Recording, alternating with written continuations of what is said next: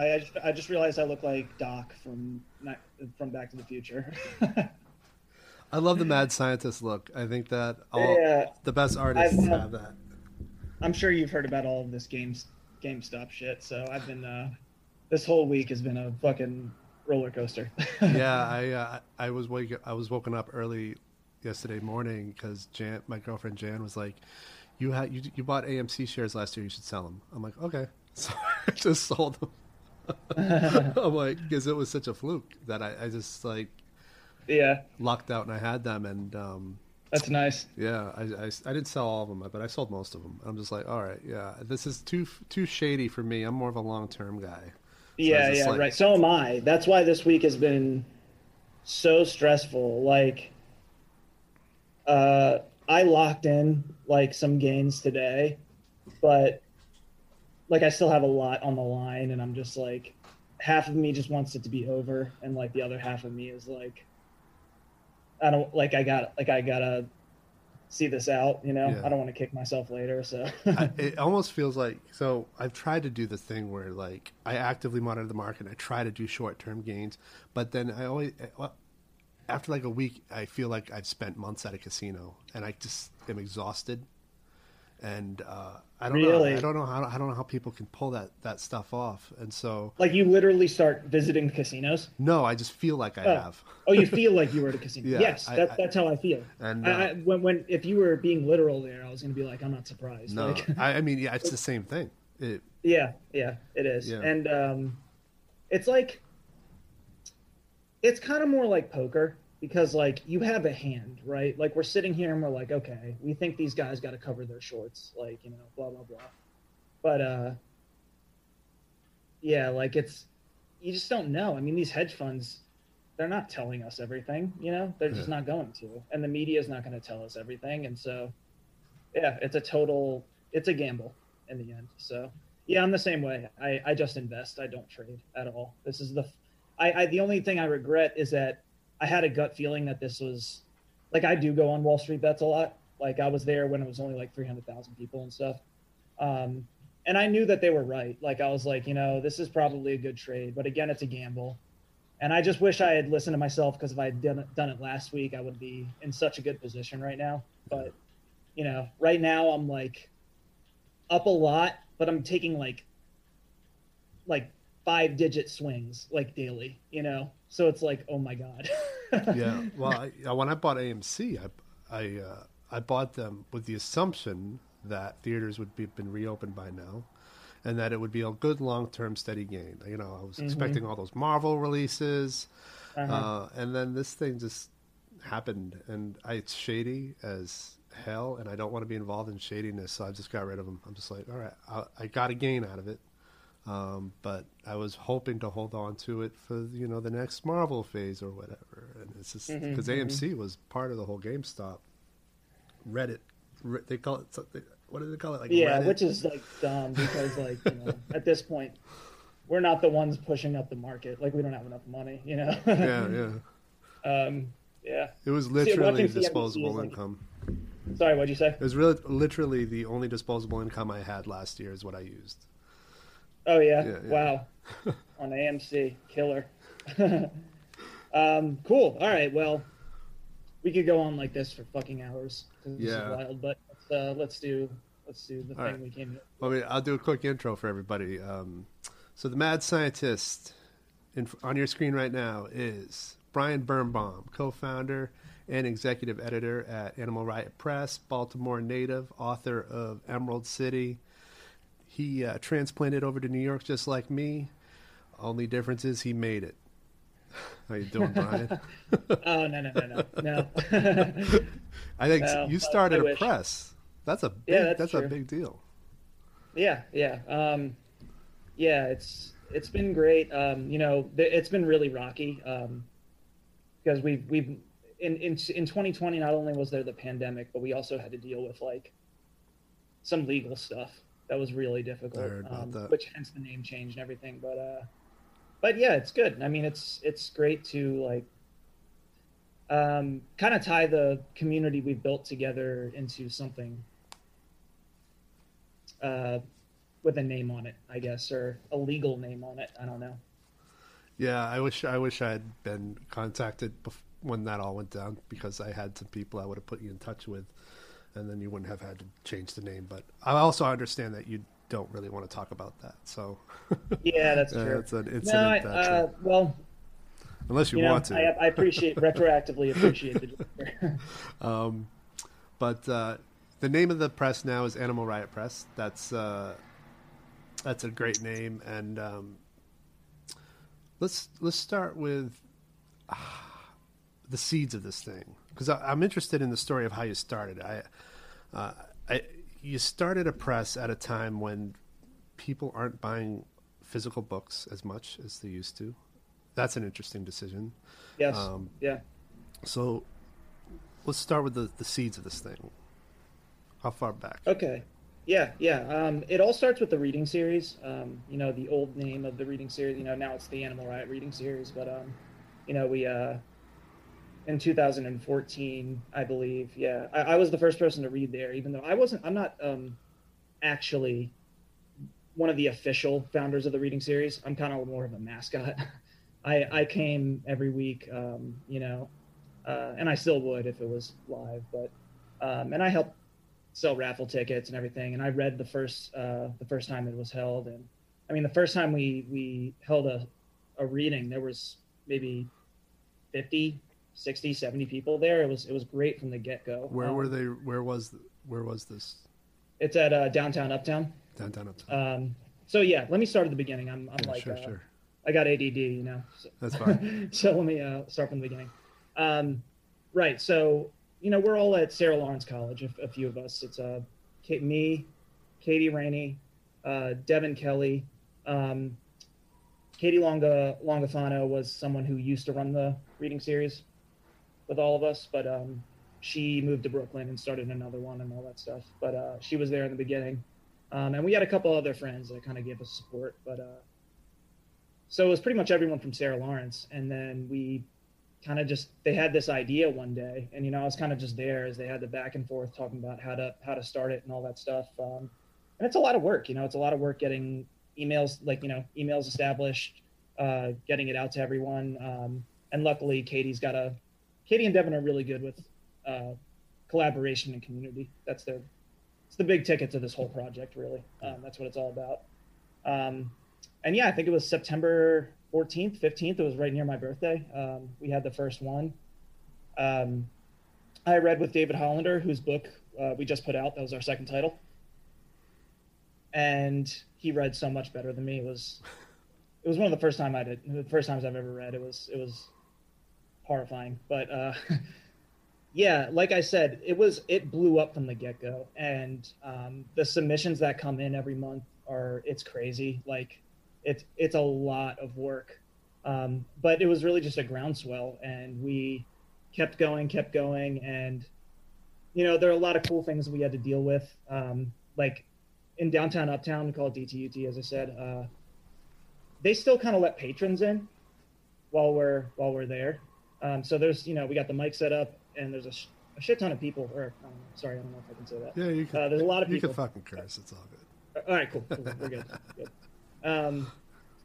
And there are just people, sometimes they come in, they're obnoxious. Yeah. One of our favorite stories we like to tell is that a couple broke up in the bathroom while we were while the, one of our fourth or fifth readers were reading. And the bathroom's kind of just around this corner. And, like the mic's kind of in front of this wall, and then right around the corner of this wall, it's like, so it's right behind them, just divided by one wall. And they're yelling so loud that we can just hear them clearly, like as well as the reader, as if they had a mic. I don't know. It might have been like amplified by the mic, even like permeating the wall. I would have taken the mic and just aimed it to the bathroom. Yeah, right. That's right. more interesting than my writing. I know, right? And to be fair, the reader was extremely courteous. She just afterwards, she just was all smiles, whatever. But so yeah, we had to contend with that stuff. And sometimes when people are obnoxious, I'd be the one to go back and be like, all right, shut the hell up, guys. Like, come on, be respectful. I know you guys came to this bar to have fun, but there are a million bars here. You can go anywhere else if you don't want to be part of a reading series, whatever.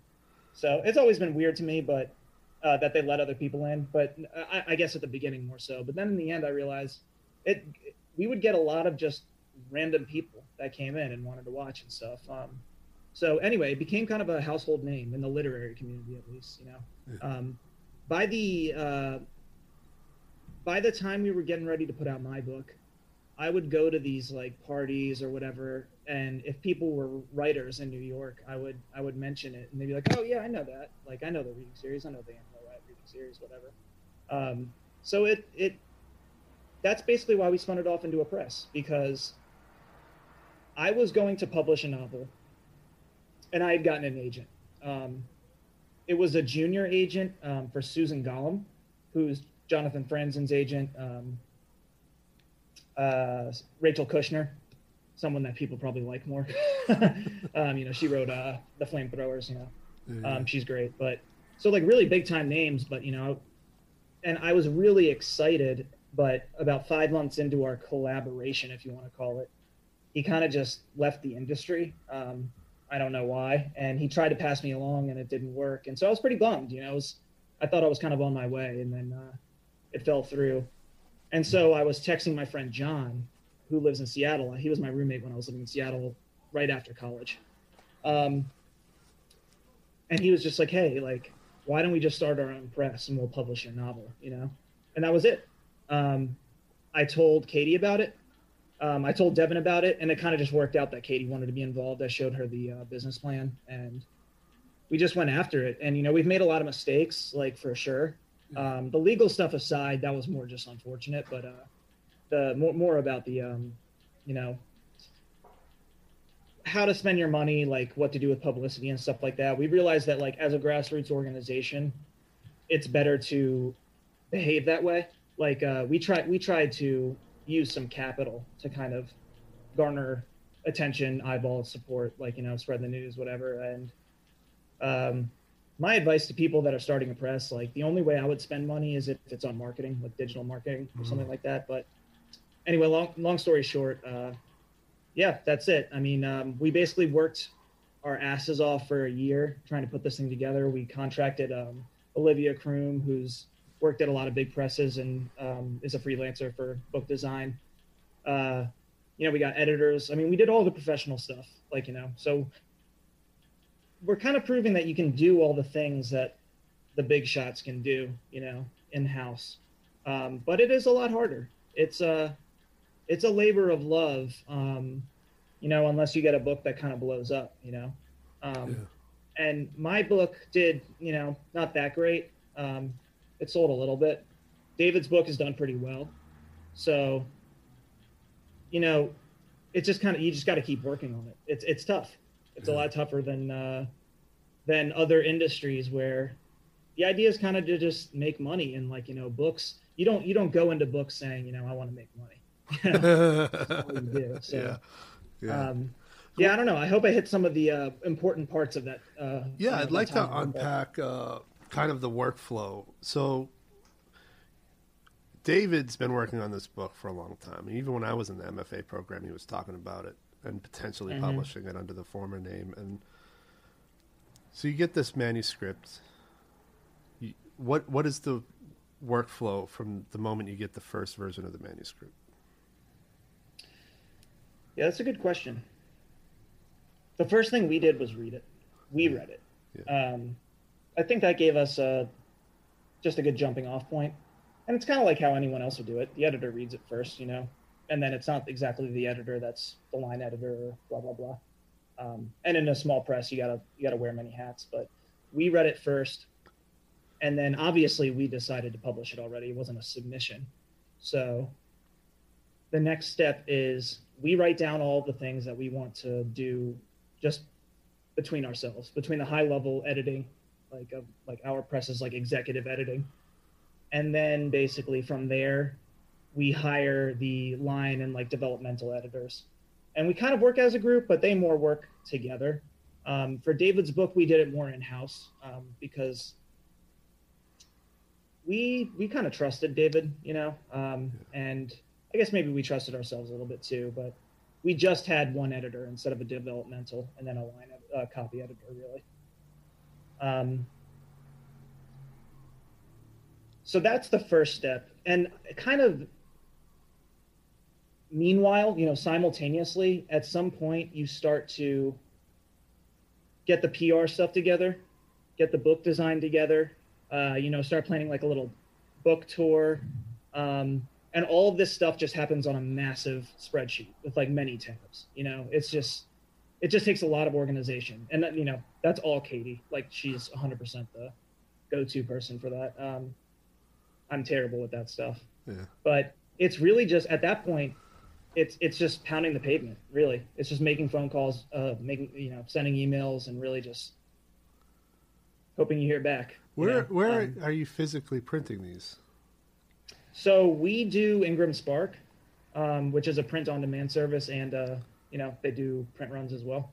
Yeah. And so we have a deal with Amazon. So we do we do like their affiliate program. So if people order through Amazon, they'll get a print-on-demand copy. Gotcha. But if we do our own print run, we'll get some books from Ingram. Okay. So, yeah, that's pretty much it. I mean, we don't really use anyone else. It's pretty clever. much it's pretty much Ingram. Yeah, that's all. Yeah. Very I mean, clever. we're on Bookshop now, but I'm not sure where the books come from. They could come from other sources, but I'm pretty sure it's Ingram. I don't know how they do their cheaper prices. Honestly, their markdowns are pretty. They have a crazy business model that I really respect. But is Amazon your highest grossing area where you selling the most? Yes, for the second book, yes. For my book, it was more. There were a lot of sales at the launch, which was great. We really wish we could have had a launch for David. That was a struggle. The whole doing this during a pandemic was an interesting thing, and I can talk about that a little bit too. But I sold more at the launch and then kind of at readings and stuff like that. And then I would kind of like, if I met people, I would be like, in a certain situation, I would bring it up or something like that. And I hate that part. I hate being a shill for my own book. It sucks. But you got to do it today. Yeah. But David's book has been all Amazon, 100%, because that's where we're at right now. Or Bookshop or Barnes and Noble. You can get it really anywhere, but we just have the deal with Amazon that they're going to get a certain cut, so that we can get a certain rate on books that are sold through there, essentially. What was so obviously plans changed this past year because of the pandemic. What was your plan initially compared to what you ended up doing in terms of just getting that book exposure? Yeah, it was the same thing as my book, except minus the PR that we paid for, the publicity. We realized that we paid a good deal of money for publicity, and we realized we could do it ourselves even better, really. Yeah. So that was the big mistake I think we made. That was we were still able to do that, except we weren't able to do the in-person events. That was the big, especially because David is so good. He's such a good reader and he's such a good personality. So that kind of sucked. But yeah, the launch too, especially. I mean, we did a launch on Zoom and it went really well. I hosted it with someone at one of the, oh my God, I can't believe I'm blanking on the name. One of the bookstores up at Cold Spring where he lives. This is terrible. Maybe it'll come back to me.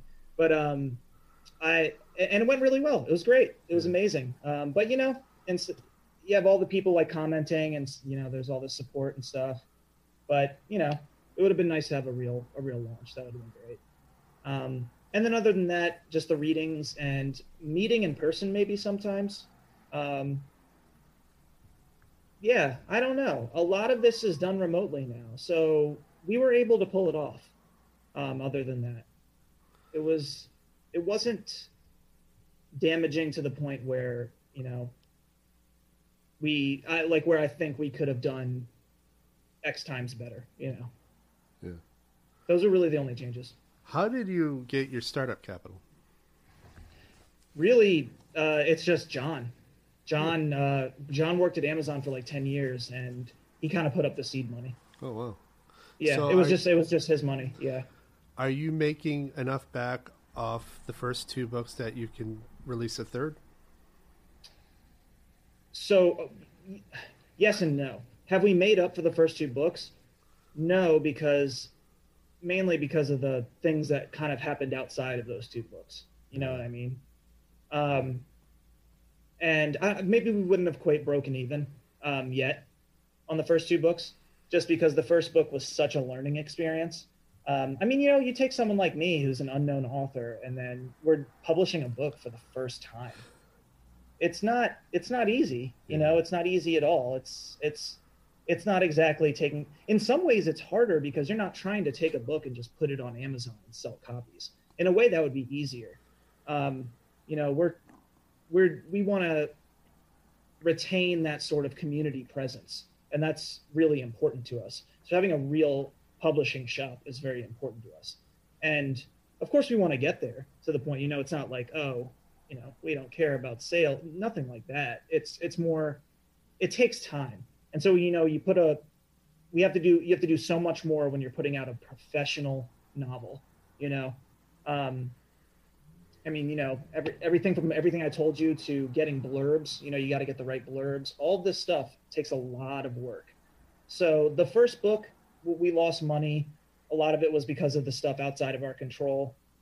But the second book, we did really well.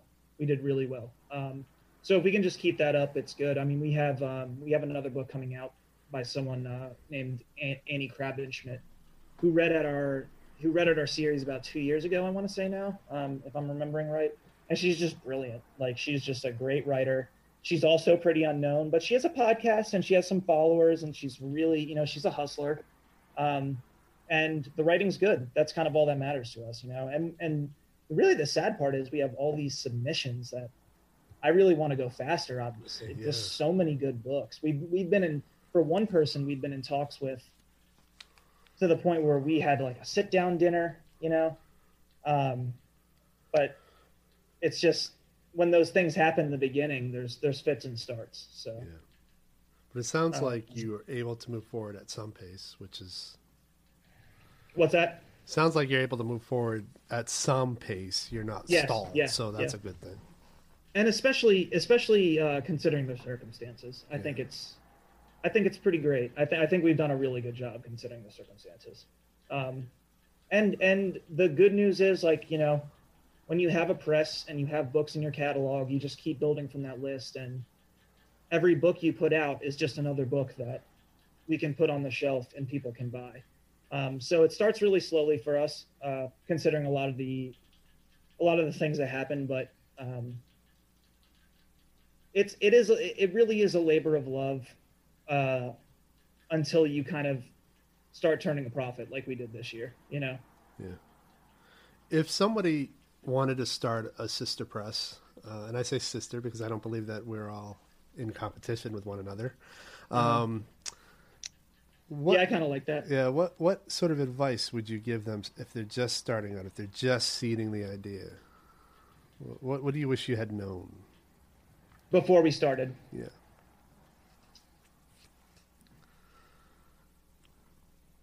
That's a really good question, because there's so many things, I wish we had known how much labor had to go into each book. And mind you, we came in it with pretty clear heads. We weren't like, oh yeah, we're going to put out 10 books. We even had a so-called, brother or sister sibling bay press, whatever you want to call it, that we were kind of working with in the beginning, like, to get advice. These guys called SFK, Southern Fried Karma. That's a mouthful. Southern Fried Karma. And this guy, Steve, who runs it, is just, he's awesome. He's the greatest. And the thing is, he's a little bit older than us, and he runs it more like a business. And I don't want to say that, like, he's looking for profit more. It's that he has a little bit more experience than us in running a business. So we're getting there. Like this year, you can see we put out David's book, and, suddenly we're in the black just off of 1 year's experience, but we learned a lot from him. So I think we would have been maybe way worse off considering everything we went through. But I wish we would have known how much labor that went into every book, because even with very reasonable standards, I want to say, we were thinking maybe 3 or 4 books a year to start. And now we're at maybe less than a book a year now. Like, I don't know if we're going to get a book again out by September, right now it's January. Like, we definitely could. I think it's possible. We don't have a set timeline yet right now, though, because of everything that's gone on. And, it's so much effort with the pandemic to, for like, I lost my job for like during the pandemic. So I had to move back to DC right now and, kind of start over for myself while running this press. And so it's tough. It's really tough. So that's what I would say. I would say everyone should set expectations and then maybe say, hey, look, like, it's okay if we don't meet those expectations, and also to set them very reasonably. Because no one says you have to wake up tomorrow and then start a press, and then the next year you have to put out a book that sells 20,000 copies. No one's putting a gun to your head and saying that. So, I always tell creatives I always tell my creatives who are looking for advice on that the goalposts are to stay productive, not necessarily to meet them. Like, you can move the goalposts and you can change what that goalpost is, as long as you have something to keep you going.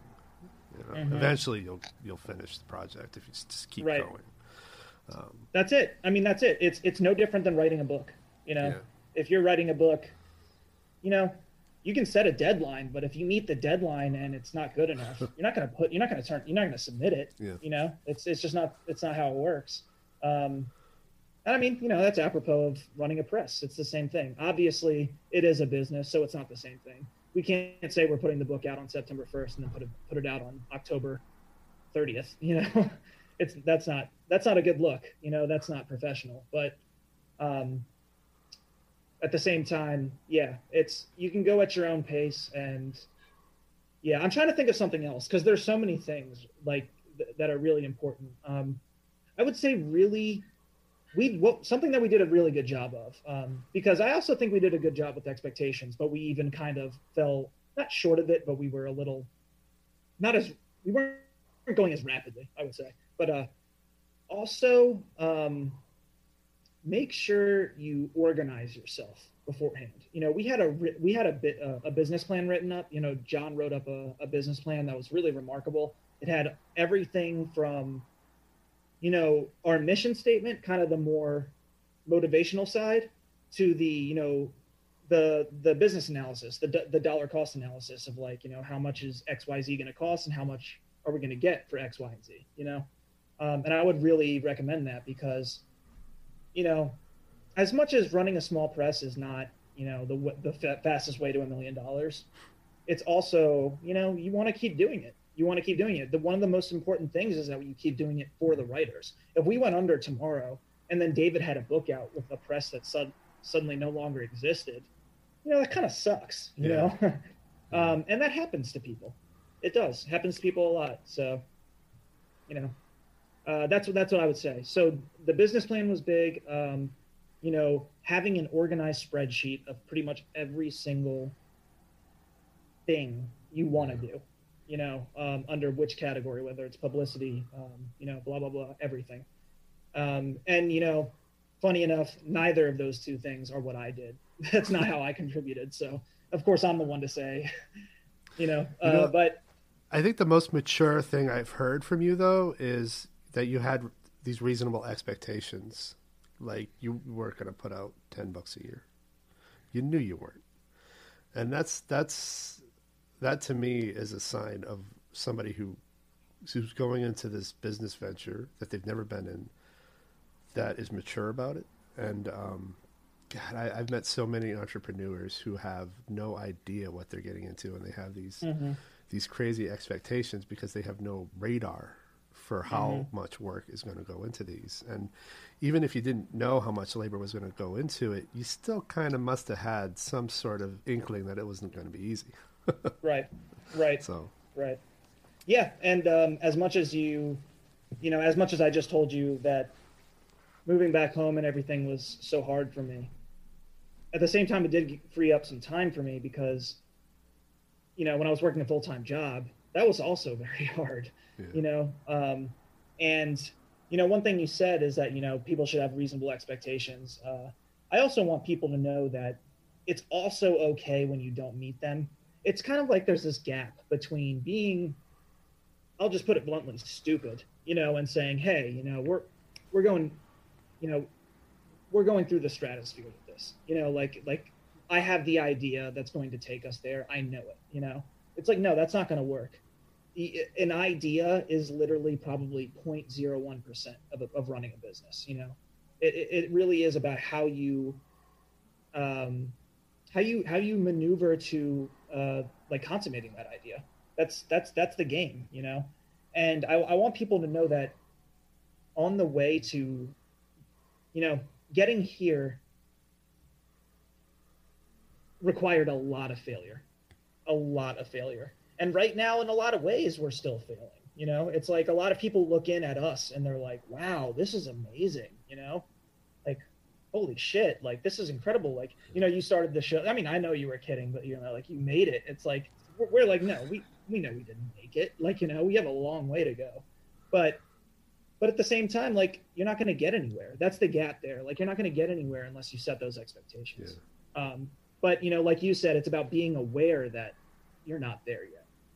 It's like, if you know that you haven't achieved X, Y, and Z, then you might be okay. It's nothing's guaranteed in business. It's like the vast majority of companies don't work out, so. Yeah. Well, the thing is I first off, I always got the sense that it was probably not easy at any point to be doing what you're doing. But from the other side, the grass is always greener, right? So I was an undergrad. I think I finished in June of 2019 at the same MFA program that you went to. It's where we met David Hollander. Mm-hmm. And David was telling me about it. And the grass seemed so green.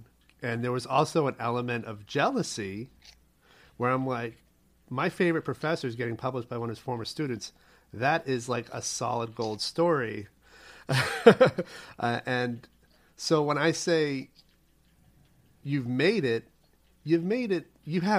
even though it doesn't feel like it, because it's never going to feel like it. Yes. And exactly. That's one thing that I've failed to get across again and again and again to people is no matter how far you get, you could have one of those Newbery Prize things on the cover of your children's book, right? It's still not going to feel like you made it because what you think it'll feel like beforehand is never what it feels like in reality. You could have 1,000 books under your belt as a press and still be feeling like you're going into a labor-driven job. Like it just is what it is, and it's work. And that's the one advice I really wish people would latch onto is it'll always feel like work, which is why it's so fucking important that you love it. It's why it's so important that you not do it just for the money. And I think that lesson has been so recurring in these podcasts, and it just popped up again. And that the acceptance of that reality, it's just so important. And but where I sit, like, the smart part of me knows that it's always going to be that way. But the romantic in me is so gel that you got to publish David's book. And because it's not only a great book, it's fantastic writer who knows how to read. So you got the pleasure of organizing readings with him. And that to me is worth all that hard work. To be able to be a colleague of somebody that you're just like, oh my God, Yeah, that you kind of once idolized, or once, you still do. It's just that you get to know the person. Yeah. And it's amazing getting to know someone that you idolized. But when I found out that he has to have 3 square meals a day, just like me, I was, wow. Right. Yeah, I know. I mean, it was like that for all of us. I mean, Katie, I actually didn't read LIE until after I got to grad school.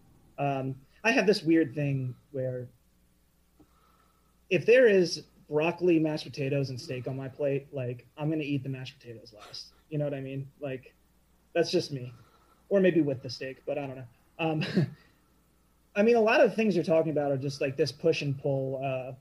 I mean, we all know that life is a series of these like paradoxes. And yeah, I mean, and in a lot of ways, it's just this striving for immortality or like posterity, whatever you want to call it. Like, yeah, even if you have the Nobel Prize sitting on your desk or the Newbery, whatever the MacArthur or whatever, it's never going to be enough. It's you're searching for like once you need that, your ego needs to be involved, but there needs to be this other half that is sated as you're going along. The process itself is what is what satisfies you. So that because that's what keeps you going. If it was all ego driven and it was all, let's get recognized, let's get to the top, it would be exhausting. It would never work. You at some point you would burn out, and it happens sometimes. It's happened to me. I mean, when I lost that agent before I had that conversation with John Kay, I should just officially say John Kay is our third co-founder, our first, whatever you want to call it, if you're going to say it's me, Katie, Rainey, and John Kay. But I mean, before I had that conversation with him, it was hard. I mean, like, I really thought I was going places, I was having sit down dinners with like this agency and stuff, so it was a really tough moment for me. But if that was all it was about, I would have just quit. Even though I've threatened to do that many times. We all get there. In the writing business, it's just very tough these days. Like, I don't know. If I can just talk a little bit about, that's another thing. That's a part of the timeline that when you put someone on the spot, you're like, how did you get here? It's like, oh shit, that took like 6 years. Yeah. How do I say that? No, right, it's really hard. You just say that because but the reasons were one of the big parts. Were some of the big parts as well. It's like we saw. Okay, do you know Sergio de la Papa? No.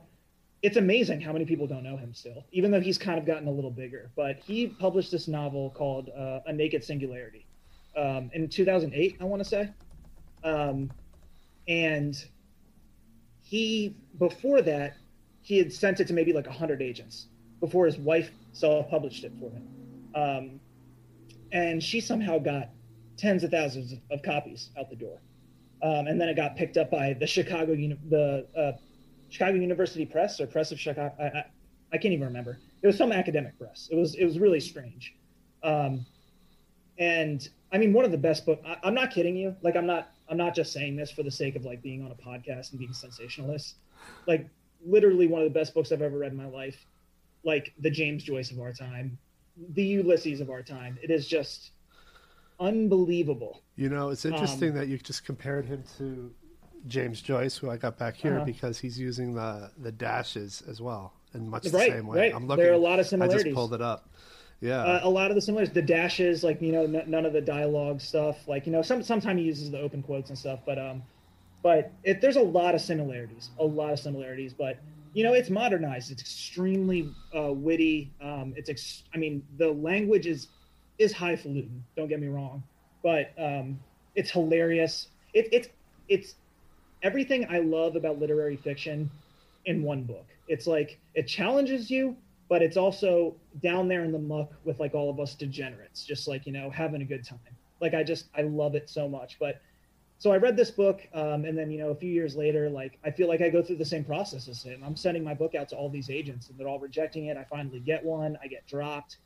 And so I finally meet the guy, and like I can't help but like cleave my way into a relationship, like a friendship with him and his wife. I feel like at some points they got so annoyed with me, but they would never say that. But we love them so much. They came on the podcast. Sergio did, but yeah, I mean, he just published a book with Penguin. Like it's like you just and he's right there with you. Like he feels like you don't make it. You just keep going and you keep loving what you do. But there was a point I wanted to get back to, right? Why we started the press. It's because I have a firm belief that the big presses are no longer going to be the advocates for the kind of work that I want to see anymore. And part of that's still the young rebel in me. That's like, look, the man, all this Main Street bullshit, whatever. But the vast majority of it is real and genuine. It's like really fiction is not dying. It's like still there, but it's competing with a lot of other mediums that are a lot more accessible and they're easier. It's easier to sit down and just turn it off and just be absorbed in like a TV show or something, you know? And the big presses are scared of that. They're scared. And they think that by putting out more accessible, generic, paint by numbers type material, it's going to help them. Like now we're going to compete with those mediums. And I couldn't disagree more. I think there are millions of Redditors out there. Speaking of like, you know, the time that we're in with all this GameStop shit.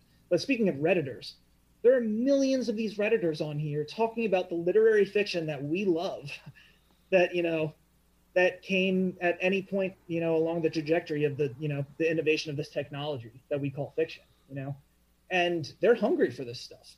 There are people that know about Sergio de la Pava because of this. There's a reason that all these people bought his book, even though they had no idea who the fuck this person was, you know?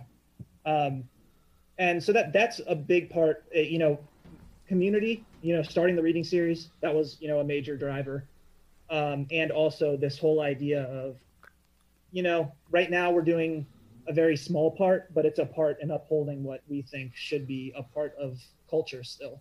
And especially like art culture. Yeah, and I think that would be like my number one reason for doing anything, is just because what I'm seeing out there isn't really out there. And you guys are putting out the kind of work I want to see.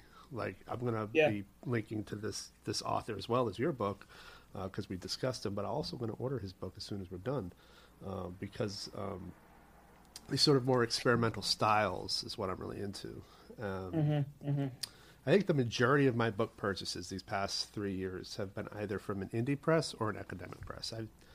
The only book I've purchased as of late that is from a mainstream press was Obama's book.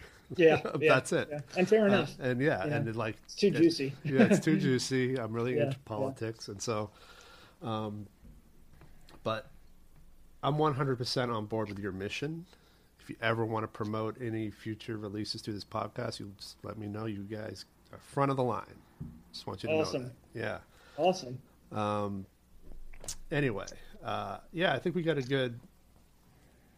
about 45 minutes in. I don't know how if you have a hard out, if you want to keep going, it's up to you. Let me see if there's anything I want to say. I guess the only other thing I would say is that, you know, adding on to that whole idea of why we started the press, it's like we're not. You know how I said, like, you know, there's kind of this synthetic, like, you know, inner rebel in me, this like youth rebel. And I don't think that's as genuine, because I really feel like this fiction's important. You know, it's not just like, I think mainstream fiction should exist. I think all of these things should exist. It's just that they shouldn't crowd out the things that are also really important, perhaps more important, you know, even if not as many people are going to read this stuff. I mean, our leaders along history have been reading these things. You know, they've read like the feminist books, like, you know, that have gotten us here. They've read the postmodern books that have gotten here, like all these intellectual movements. And now we're seeing that die out. I mean, like Biden loves Scottish poetry, for example. Like, you know, but with Trump, that was one of the first things we saw where it's like, this guy doesn't read, you know? Yeah. And that's a reflection of the culture, you know?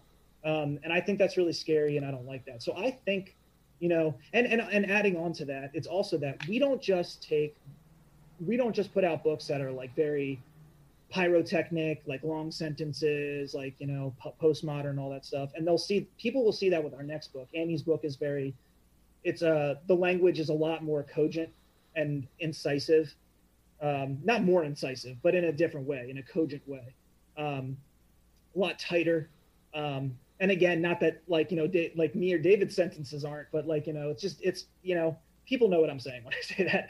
It's not maximalist, I guess you want to say. It might be a different sort of read for a lot of people. Like, you know, you might not like it, you know, someone else might not like it, but we love it.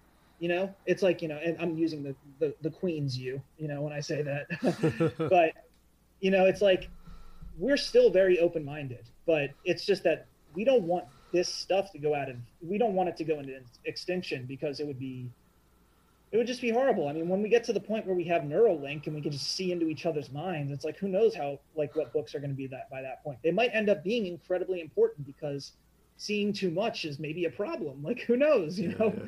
Yeah.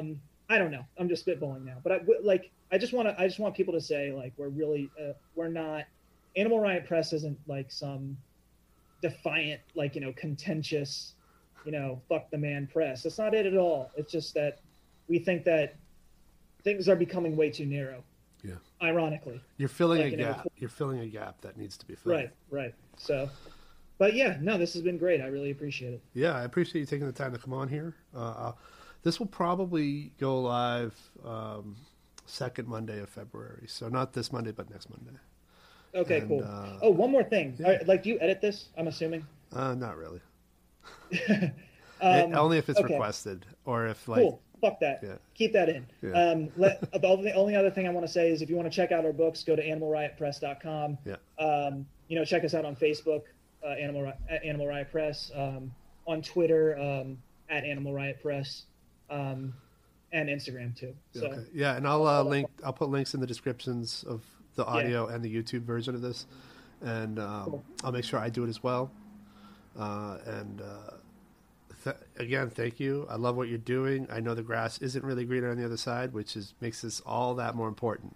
And so, feel free to send me your press releases or whatever, and awesome. Keep this going. Awesome. We will. We will take you up on that. Thanks. Cool. All right. Thanks, man. Right.